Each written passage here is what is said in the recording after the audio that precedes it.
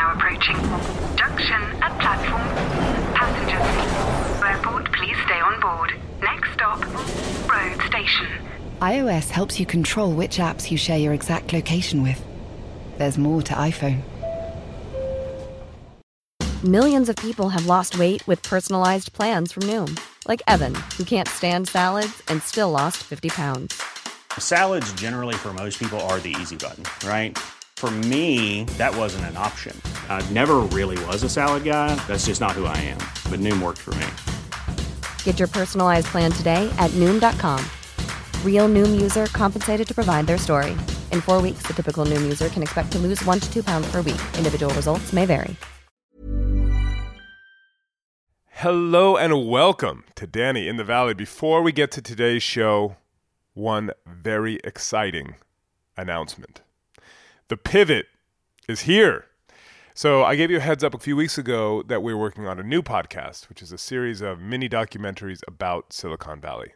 Well, the feed is up. So please go over there right now and subscribe. It's called The Pivot, 2 words.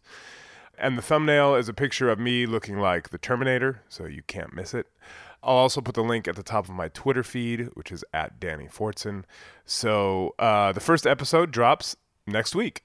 And we'll also be putting the episodes into this feed. So anyhow, I hope you guys enjoy it. We put a lot of work into it, and it's really fun. So please stop right now, sign up for The Pivot, tell a friend, and hope you guys enjoy it. Now, on to today's show. Yo, technology, what is it all about? This week on Danny in the Valley, we have Scott Cooper, who's the managing partner at Andreessen Horowitz, the $10 billion venture capital giant, behind companies like Airbnb, Lyft, Lime, Slack, all kinds of unicorns and other interesting companies. Cooper has been there since day one, so he has a lot of great insights and stories, and he's just written a book called Secrets of Sand Hill Road, which pulls back the curtain on the world of Silicon Valley venture capital.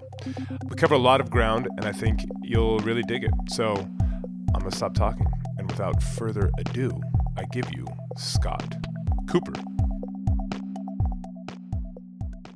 So I thought an interesting place to start would be going back to the boom, because I was actually living, before I went to Spain, before I went to the UK, I was here in San Francisco, kind of covering the boom and mostly the bust. Yeah.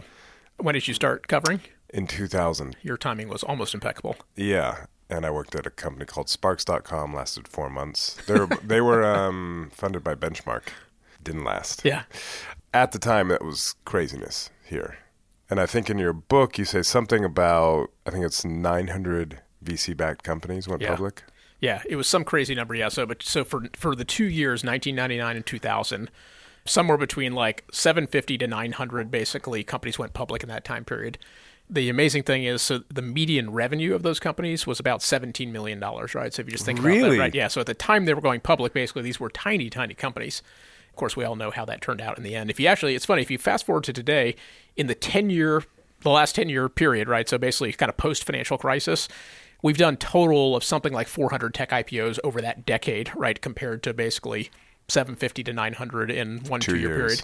And actually the median revenue now is about 170 million. So it's literally 10x what it was kind of back then. Well, so that was going to be my question. That's why I wanted to start there, is kind of the comparison of then and now, because a lot of people are like, well, there's all these unicorns and they're all losing money, and isn't this just a rerun of what was happening then? Yeah, I will be the first to acknowledge it's always dangerous to say this time is different.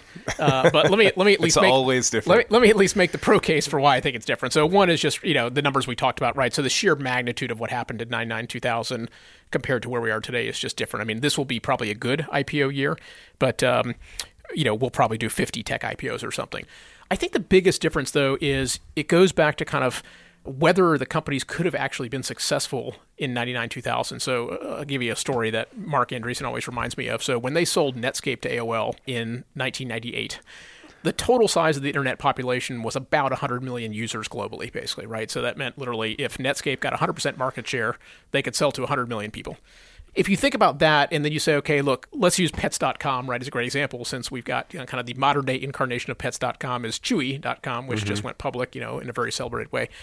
no matter how good Pets.com was, there just weren't that many people who could use the service, right? There was at that time, there were literally 100 million people. And so, and you're probably not going to get 100% market share. So it cost a lot of money to get to those people because you didn't have iPhones, you didn't have, quite frankly, you didn't have much of Google, and you certainly didn't have Facebook. And then once you got to them, there just weren't that many of them. And so no matter how great of a product it was, it just never could get to a big market, right?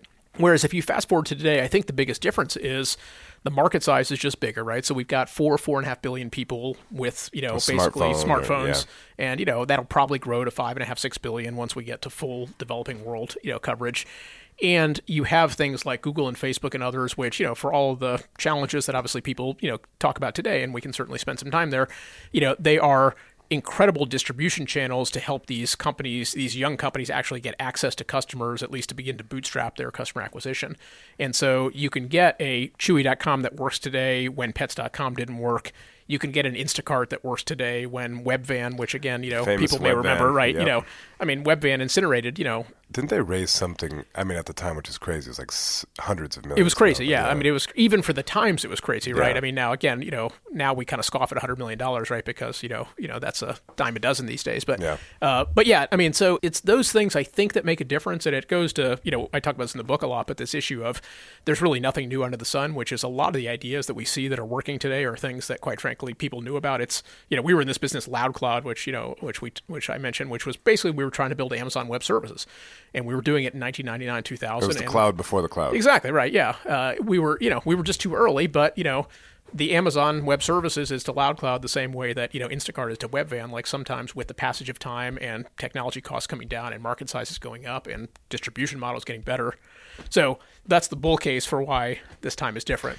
Is it easier to have kind of better timing now simply because the market is so much bigger? Because there is so much, we're talking many billions of people as opposed to 100 million. So if you even have a decent idea, you have a better chance of making some success of it. Yeah, I think that's right, which is, look, you have a chance to have a kind of velocity of like pickup in the business that you just couldn't have had before because of, again, ubiquity of cell phones and technologies are lesser expensive. The world is flatter in terms of just, there's a lot of kind of cross geography and cross pollination happening. So I think that's right. There will always be some companies that are still too early. So, we've been an investor in kind of the VR space, for example, for a little while, and we were, lucky enough to be able to invest in Oculus that got bought by Facebook, and it's done well. But I would say like our forecast for how long it would take for VR to really become mainstream are probably off. It's probably taking longer than kind of we would have anticipated, and so it's possible that kind of some first generation companies in any given technology area, kind of no matter how great they are, might just suffer from being a little bit too early for entry into the market. Kind of related to that question is, do entrepreneurs, startup people need you guys less now? Because you have Amazon Web Services and you can, if a good idea can be instantly global. There's a yes and a no to that answer. So you're absolutely right, which is it's cheaper than ever to start a company, right? So, and we know that because of things like Amazon Web Services and the cost of all the inputs have come down. And so that's certainly true. And so for $500,000, $1 million, you can certainly get something off the ground. The challenge, I think, though, is it's also the case that it's probably more expensive than ever to scale a company. So you've got this weird kind of barbell happening, which is it's relatively easy to kind of try something. Not easy. It's hard to do, but at least easy from a capital perspective, right, to try something and see if it works. But, if you want to go be Airbnb or Instacart or, we're an investor in Lime, like what used to happen in the old world was you used to be able to kind of, if you were a U.S. company, you'd go win the U.S. market, and then you'd kind of, in serial succession, go to different markets, right? You go to English-speaking European countries, right? And then you go to Japan and Korea and stuff. That used to happen probably over a 5-7 year period. Yeah. Today, right, all these businesses kind of have to prosecute multiple geographies at the same time because the world is so much flatter from a competitiveness perspective. And so this is why you see these companies that, they may only cost a couple $1 million to get off the ground, but then they raise these $100 million rounds. So I think the short answer is the need for capital for successful businesses is still great. I think, there's the maybe deeper question to your question, which is, do you need to get that capital from VCs or not? And I think that is the big, that is a big question, that this industry has to face, which is if all we are is a capital source, we're not that attractive, right? There's plenty. Yeah. There's always going to be someone who's got more money and a lower cost of capital than do we. And so we believe, look, you have to offer something other than money. You've got to offer some value add that entrepreneurs believe actually will help them achieve their business objectives. And That's our view, at least, as to how the industry's really changed over the last 10 years relative to kind of, where things were in the past, where capital was scarce, the VCs had the money, and therefore, kind of that was a sufficient differentiation in the marketplace. Have you heard this term that someone mentioned to me the other day, the mullet, which refers to... You tell me whether you've seen any of this or not, but I was talking to a guy, and he was saying that more companies are just either not basing themselves here at all or just having a CEO here. And then the rest of their operations somewhere that isn't just ridiculously expensive.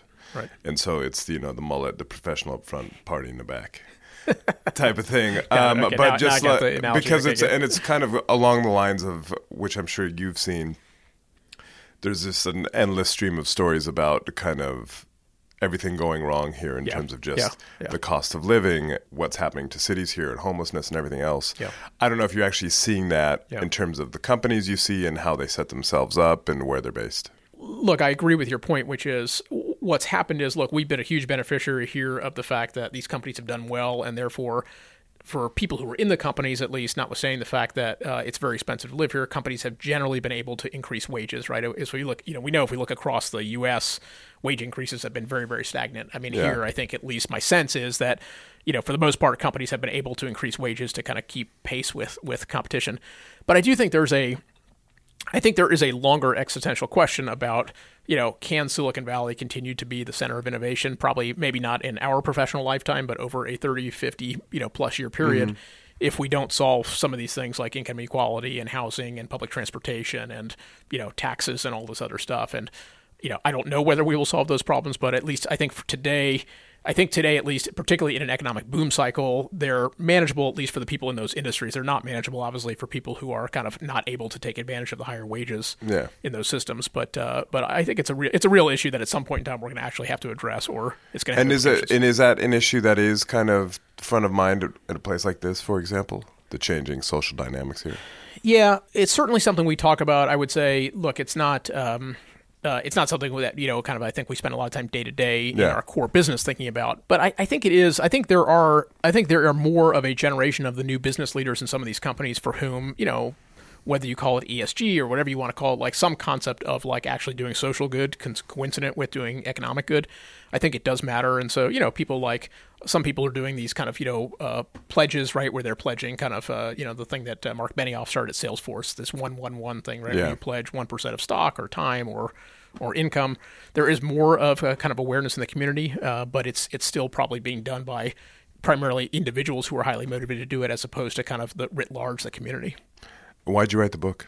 I've been doing tech for about 25 years now and 10 in this business. And I had thought that everybody's questions had been answered. And yet I kept finding that entrepreneurs would come to me and ask me some very foundational questions about how does the business work and should I raise capital? And they all had this undertone of feeling like, gee, it feels to me like the playing field is not level, that the VCs know something that I don't know, that they speak this special vocabulary or language that I don't know. And so, I just felt like, look, it was time to try to, level that playing field and say, look, if we can explain the business and we ought to win on our own merits of, look, either we are attractive to an entrepreneur because we offer something as opposed to we win a deal because we know some secret vocabulary that they don't know. So that was really what I was hoping to accomplish with it. To demystify the process. That's exactly right, yeah. And my hope is, look, if you demystify it, hopefully that means there is more trust in the relationship between venture capitalists and entrepreneurs, that we don't have this kind of, unspoken lack of trust as a result of information asymmetry. And then, a little bit to what we talked about earlier about kind of broader inclusion is, look, if we can, particularly for people who don't live in New York, California, or Massachusetts, right, if we can actually help them understand the business, hopefully it becomes more approachable to them, and therefore maybe it encourages more entrepreneurship generally. VoiceOver describes what's happening on your iPhone screen. VoiceOver on, settings. So you can navigate it just by listening. Books, contacts, calendar, double tap to open. Breakfast with Anna from 10 to 11. And get on with your day. Accessibility. There's more to iPhone. Millions of people have lost weight with personalized plans from Noom. Like Evan, who can't stand salads and still lost 50 pounds. Salads generally for most people are the easy button, right? For me, that wasn't an option. I never really was a salad guy. That's just not who I am. But Noom worked for me. Get your personalized plan today at Noom.com. Real Noom user compensated to provide their story. In 4 weeks, the typical Noom user can expect to lose 1 to 2 pounds per week. Individual results may vary. Hiring for your small business? If you're not looking for professionals on LinkedIn, you're looking in the wrong place. That's like looking for your car keys in a fish tank. LinkedIn helps you hire professionals you can't find anywhere else, even those who aren't actively searching for a new job but might be open to the perfect role. In a given month, over 70% of LinkedIn users don't even visit other leading job sites. So start looking in the right place. With LinkedIn, you can hire professionals like a professional. Post your free job on linkedin.com/people today. Can you talk about the effect that Y Combinator had on this whole world and what change that brought? Really, really big effect. And I mentioned this a little bit in the book. I'd say the two big changes, right, that happened over the last 10 years are kind of institutionalization of seed capital, right? So as I mentioned, these hundreds of new seed firms that didn't exist. Because previously that would have been high net worths. Exactly, right. So it would have been, a Ron Conway, who's, a very famous and, well-known angel who's literally, he now has a fund called SV Angel, but for a long time he was writing checks out of his own checkbook. Or, he was just the guy. He was the guy, right? And Mark and Ben, were doing this before we started the firm here. They, they had, accumulated some wealth, a result of their entrepreneurial activities, and could write $25,000, $50,000, $100,000 checks. And then what happened was, you had this whole just, kind of, as I said, really institutionalization of seed capital. And I think the reason it was so profound is it changed the competitive dynamics for the industry, right? Because before those folks existed, there were a couple angels that all the VCs knew. And so that was where the funnel. That was kind of where the funnel was, right? Exactly. Right. And they were small enough where, again, they were putting, $50,000, $100,000 and it wasn't that meaningful. So the VCs were really the first real institutional capital going into companies. Now you've got, literally, I think in the Bay Area, at least several hundred of these firms that basically are upstream of all the VCs, and that just changes the competitive dynamic because now, it really changes how you think about the funnel of deals and the flow of deals. So anyways, that's kind of thing number one. And then, you had asked about Y Combinator. I think Y Combinator was thing number two that really also changed the business. It started in 2005. I think the most foundational thing that Y Combinator did was it really started the process that, again, I hope my book is maybe a part of that continuity of really educating a whole generation of entrepreneurs about kind of the startup and a company building process in a way that I think started to democratize access to information, made entrepreneurship kind of more tangible to people, and therefore, quite frankly, probably brought more people into the entrepreneurship circle than would have otherwise existed.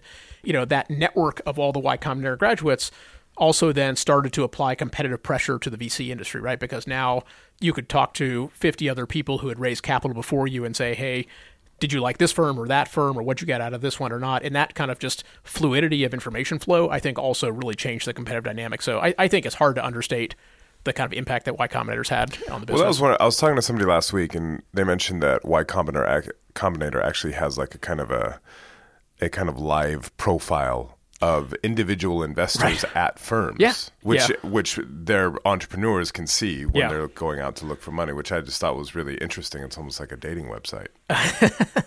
Exactly, a dating website, or I'm trying to think of another analogy, but that's probably a good one. Yeah, I've never seen it, but I believe it to be true because yes, I've heard it from many people, and you're right. I mean, think about that, right? So in the pre-Y Combinator stage, basically, money was scarce, the VCs had it, and information was very scarce, so no one really knew, right? You might have known a buddy of yours who had raised money from some firm, but you didn't have 50 people who you literally kind of were in an incubator class with for 3 months at a time, who you knew intimately, who you could say, hey, person X versus person Y versus person Z, like what's your experience been? And so like that level of kind of just information broadcast or whatever you want to say, or kind of information availability just dramatically changes. And I think it's a good thing in the sense that it's forced the VCs to up their game, right? It's forced us to recognize that money is just money, and my money doesn't look any different than any other person on this road here who has money. And so the question ultimately is, do I add any value or not to this entrepreneur? Like that's how ultimately we all have to win. And if we don't do that, then someone else with more money and lower costs of that money will always win in this game. So when Y Combinator kind of came on the scene, or this idea of the kind of the investor profiles, are people kind of like, I don't like this? I mean, were people kind of uncomfortable or kind of screw them? Or was it kind of like, all right, well, this is a new reality? What is it, kind of the 4 stages of anger or something, right? I think you go through these different stages, right? Which is at first, when you're new, it's like, oh, it's kind of a cute little baby, right? And everybody wants to pat it on its head. And, over time, obviously, they go through their adolescent phase and all of a sudden they, develop pimples and all that great stuff. And then I think that's kind of the nature of how people view competition is, it's, Y Combinator didn't come in, day one and say, by the way, we're going to create profiles of everybody. And if you don't treat our companies well, we're going to make sure, you never get to raise money from our companies never talk to you. So I think people probably didn't appreciate kind of the expansiveness that, Paul had when he first started it. And so I think, there was a big embracing of Y Combinator, and people still embrace Y Combinator because it's incredibly important. But look, Y Combinator over time has added funds, right? They now have this continuity fund, right? They're doing more even traditional A rounds and stuff like that. And so I think, look, as with anything in any market, you always have to be on your toes and just recognize that, kind of you've got a little bit of a frenemy situation here, which is, sometimes, any of these firms on this road or Y Combinator, we will co-invest with them. And other times, quite frankly, we will directly compete against them. And that's what makes a market, I think. Well, that's what's really interesting about, especially the venture capital world, is that you're kind of all frenemies. How does that work? And how do you? It is kind of weird when you think about it, actually. Yeah, because you're competitors and partners right. at the same time. That has the potential to be toxic for the investees. Yeah. I think it's mostly net positive. And again, I'm speaking as a VC, so it'd be great to get an entrepreneur's view. And the reason I say it's net positive is that I think it at least enforces a set of rules because we all recognize that we are repeat players and that the tide could be, the shoe could be on the other foot on any given day, which is, I could be trying to get into the B round of a company that one of my competitors funded just as today, maybe they're trying to get into the B round of something I funded. And so if I'm a stickler on legal terms or if I don't cooperate and I don't help, do what's in the best interest of the company, that, somebody can kind of, put that stick in my face the next day as well. So I think in that respect, it's helpful. I think also, quite frankly, from an entrepreneur's perspective, if they play it right, then they're able to get kind of the best of both worlds, which is now I get multiple people sitting around the table. I can tap into resources and value and intellect from lots of different firms that hopefully will be valuable in building my business. And I'm sure, look, I think there are some cases certainly where maybe it creates tension and creates issues inside the company. But I think for entrepreneurs who manage their boards appropriately and therefore can kind of, actually use it to their advantage of getting kind of maximum advantage and opportunity out of each of those respective board members, I think it's probably a good thing. And what goes wrong? What is it when you have this relationship between venture capitalists and the CEO. Entrepreneurs? Yeah. What are the kind of, oh God, this is going to happen again, or the kind of the things that most often kind of set things askew? Yeah, I think, look, there's lots of unfortunate times where things can go wrong. I think a lot of them all come back to, are you aligned around what you're trying to accomplish and the incentives that you're marching to, right? And it's, again, something that I try to point out a little bit in the book is understanding incentive structures. And so, look, I think where things go right is where we both go into the opportunity and we say, great, like our goal is the same, which is we want to both work hard to hopefully facilitate building a fantastically great company that, can go on hopefully to be a Facebook or a Google or something of that scale. But does that starting point, is that the scale of ambition? Is that the kind of, okay, we want to be, how specific do you have to get? Yeah, I think you have to, I think as an entrepreneur, you have to know what you're getting into, right? You have to know that, look, the way the VC business works, for better or worse, and this is not a normative statement, is, we are looking for things that can ultimately become, effectively standalone public companies that have, tremendous, market cap potential. And there's nothing normally wrong. If you don't want to build that business, that's totally fine. And there are other sources of capital, and that makes sense. But I think, where things go wrong is at the outset is either if the VC is trying to convince the entrepreneur to build something different than they are, or the entrepreneur isn't being straightforward with the VC about what their ambitions are, you can certainly get off on the wrong foot. Again, I think where hopefully things go right is our incentives are aligned, and I think most importantly, we each recognize what our role is. And again, I talk about this in the book, but I think the other big failure case is really mostly a VC failure case, which is we overstep our bounds on the board and try to inject ourselves into the business in a way that just doesn't make sense. And quite frankly, that we don't have the context to be able to make sense for. So, I was in a company for, 9 years. There's no way that you coming to a board meeting once a quarter have any idea what's actually happening in the company. Not because I'm trying to obfuscate the truth from you, but you're just not there every day, right? You have no idea what my engineering lead is capable of or what my customer service rep knows what they're doing.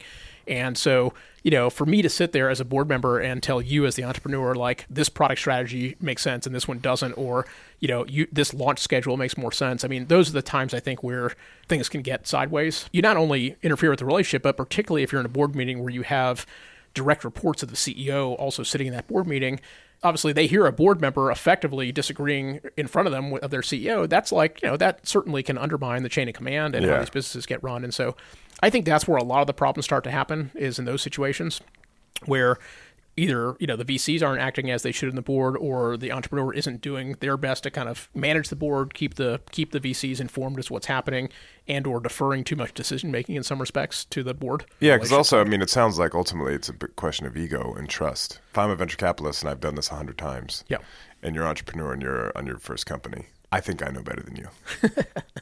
Some people might think that, right? Yes, exactly, right. And so I imagine there's a certain amount of you have to let go of the rope a little bit and just be like, I think that's right. Yeah, you do. You really do have to let go of the rope, right? Look, the first thing to learn in this seat, the VC seat, is you are not an operator anymore, right? A lot of us came from that world, and if you want to be an operator, go be an operator. Don't be a VC if you want to actually try and remote control operate like a company. It's just it's just a recipe for disaster. So I think you're right. It is a question of trust, but look, it's also, from our perspective, what we invested in was that individual, right? And so for us to kind of do things that compromise their, ability to drive the company and the strategy and everything else, doesn't make any sense. Look, the ultimate thing, of course, that a board can do, is a board can hire or fire a CEO. And so if at some point in time you just fundamentally don't trust the CEO to do their job, I think the right and the professional thing to do is to have a discussion about, okay, do we think this CEO should be in the job, but not to try to kind of, inject yourself or, subtly undermine them in ways that kind of, doesn't allow them to actually execute their own business. Just thinking about your job as a venture capitalist, it's as much as a kind of a hits business, it's more often a failure business. Absolutely. It is. Yeah. And so to kind of try to walk that line, I imagine there's a lot of bitterness that you have to deal with, or that kind of things end badly, because when the things end, they usually end badly.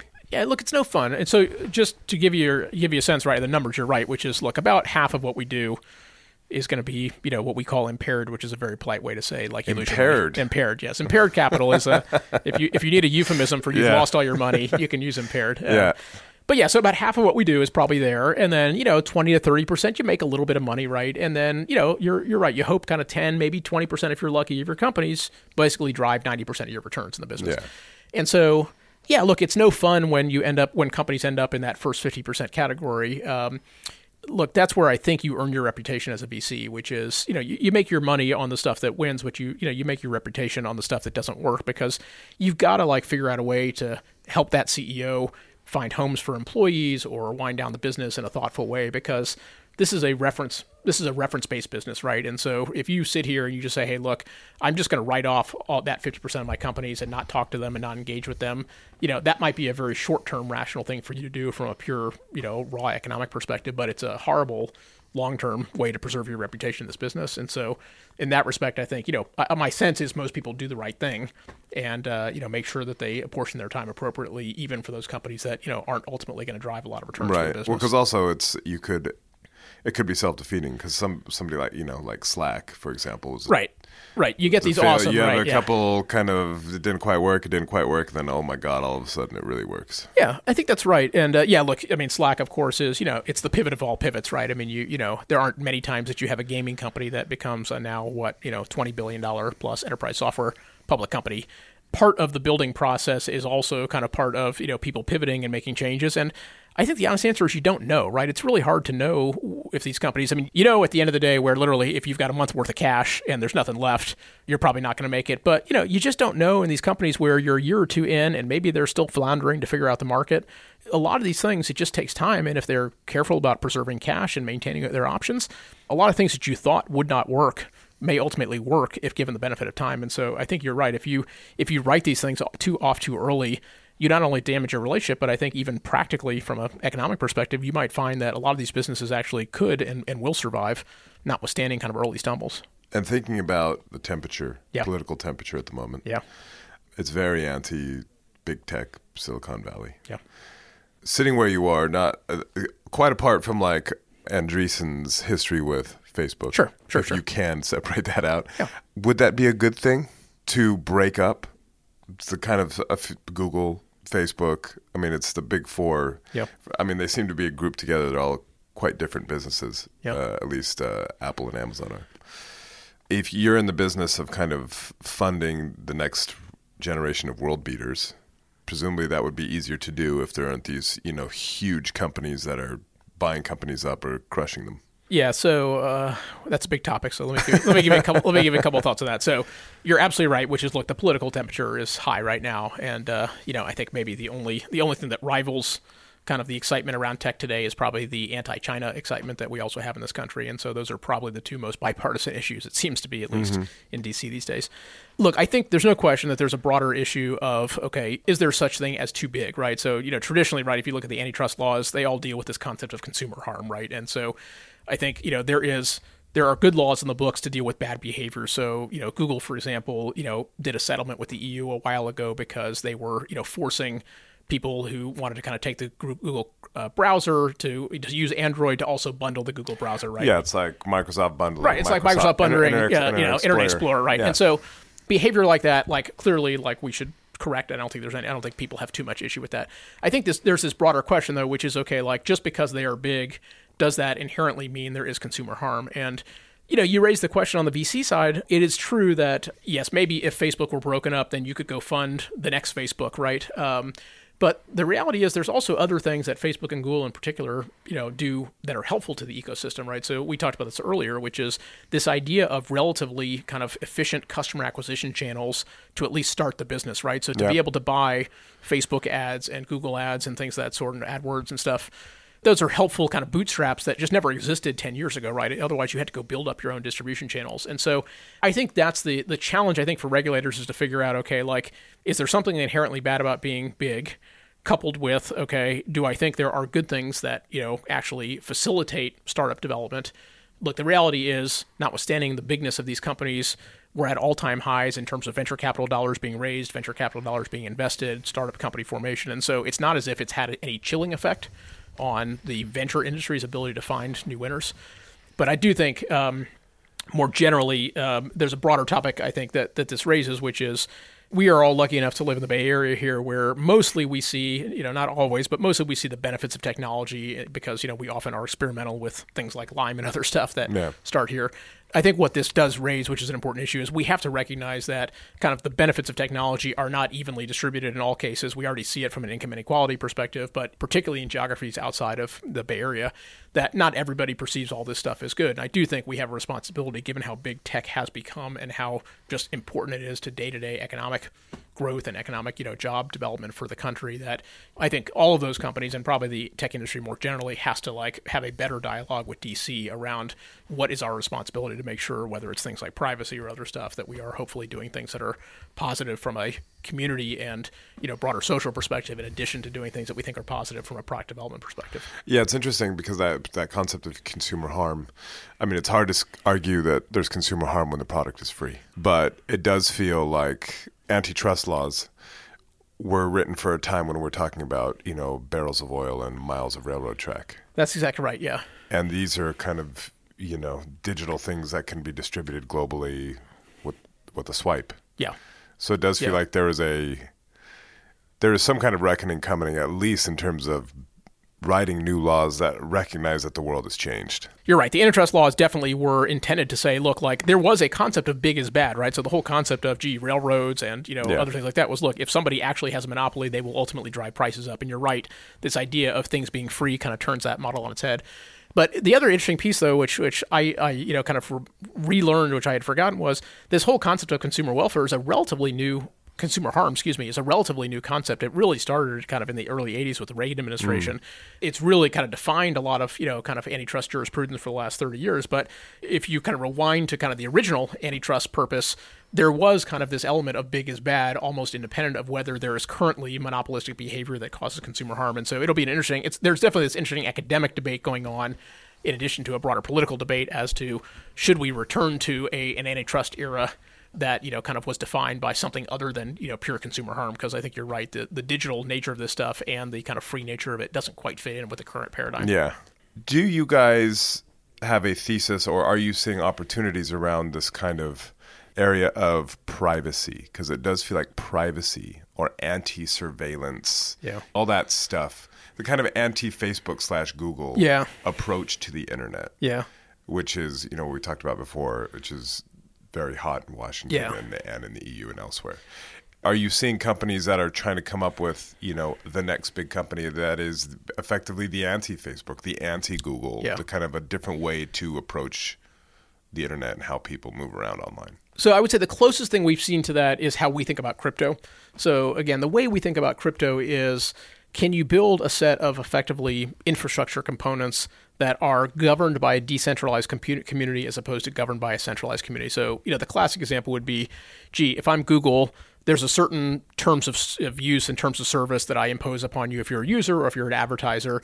And, I as Google, rightly so, because I own the company, I can change those if I want. And the kind of anti-Google in that case, or, the anti-Facebook on the crypto world would be, hey, you don't let a centralized organizer control the rules. You have it decentralized among a broad governance community so that no individual person could dramatically upset the apple cart for any individual user. That's probably the closest thing we're seeing. So you could imagine a world in which if crypto worked, there might be a Facebook-like application. I'm just making this up, but maybe there's, kind of crypto Facebook, 10 years from now or something, right?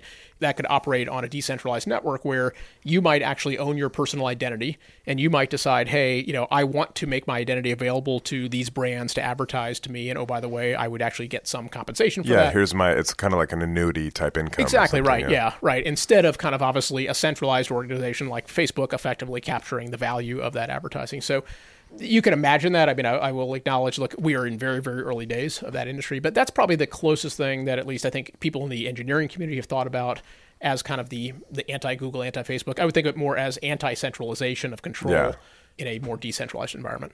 With the companies that you invest in, how often does it, I'm just thinking based on what you just said, does it often happen that they come back to me like, hey, man, why are you investing in this company that's trying to destroy us when you helped build us up 10 years ago? Because I mean that is what happens here. Yeah. Kind of that is what makes this place go. But I don't know if you guys are kind of too young. You're only 10 years old. You're not quite in that cycle yet. But there will be a new generation of companies that are trying to destroy some of the companies you helped build. Yeah, I think there will be. Look, and you'll probably want to invest in them. Exactly. Yeah. I mean, look, it goes to fundamentally this question of conflicts, right? So in this business, look, you can't really invest in a direct conflict. So we're Lyft investors. Look, you couldn't invest in Lyft and Uber, right? Yeah. I mean, it's just, no matter what you think about either company, they are pretty direct substitutes for one another, right? If you came here by one of those vehicles, like you deliberately, you picked one and you did not pick the other, therefore it's pure zero-sum game, right? So, look, that business is clear, and we can't do that because reputation doesn't make sense. But you're right. I think it'd be very hard to legislate to say, okay, if you once invested in, Cisco, you could never now invest in any networking company over time because that's just, I think, this business. So, I mean, hopefully these things happen in generational turns where probably, kind of by the time those things happen, those other companies have gone public and maybe you're no longer even a shareholder, so you technically don't even have an economic conflict. Yeah. But no one's ever told us that. Facebook has never said don't invest in crypto or other things that could be our demise. But I just don't think I don't think that would ever work. And certainly, the antitrust officials in Washington obviously wouldn't be happy if they heard that either. So, if you had one piece of advice to an entrepreneur who is trying to get in here and raise some money, or what's is there a most common mistake that is made, or one thing that they should absolutely do that most people don't? In terms of like actually getting here, or once they get here? No, not like use Waze rather than Google Maps, but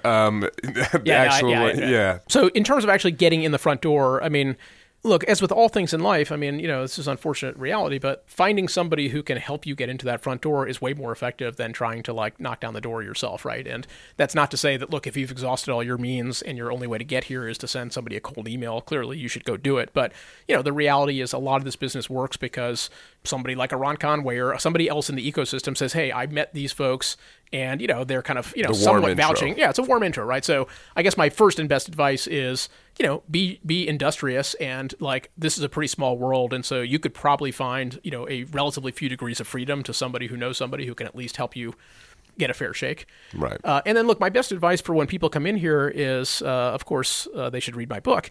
But what I mean more fundamentally is just understand the incentive structure under which VCs operate, and make sure you think about the pitch and obviously whether that comports with what you're trying to accomplish, right? So like, Are you trying to build a big freestanding business? Are you willing to, walk through walls and do what it takes to grow this thing? Do you have the characteristics and the qualities to recruit employees and customers and all those things? And again, those are not normative statements at all. They're just, okay, there's a certain type of business that is more likely to get funded by venture capitalists than by alternative source of capital. And I think so much of the grief and heartache sometimes comes from just a fundamental mismatch of incentives that, if people, made sure they understood that walking in the door, then I think life would be a lot easier for many people. And that is all the time we have. So that is the last interview, kind of the normal service we'll be having for at least the next couple months as we push out the pivot. So the pivot, please do sign up. Keep an eye out for the episodes that will also be populating this feed, but please do sign up for the pivot feed. There'll be lots of good stuff in there. That's it. And as ever, I'm on Twitter at Danny Fortson. You can go there and find the link to the pivot.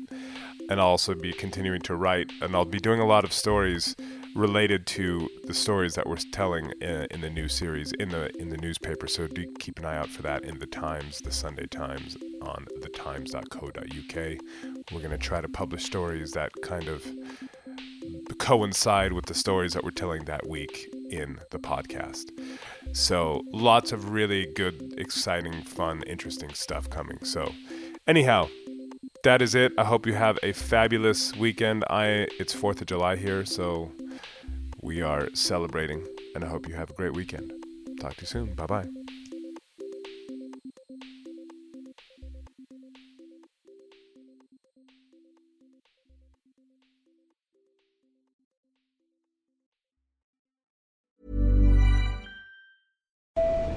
The train is now approaching. Junction at platform. Passengers, airport, please stay on board. Next stop, road station. iOS helps you control which apps you share your exact location with. There's more to iPhone. Hey, it's Paige DeSorbo from Giggly Squad. High quality fashion without the price tag. Say hello to Quince. I'm snagging high-end essentials like cozy cashmere sweaters, sleek leather jackets, fine jewelry, and so much more. With Quince being 50 to 80% less than similar brands.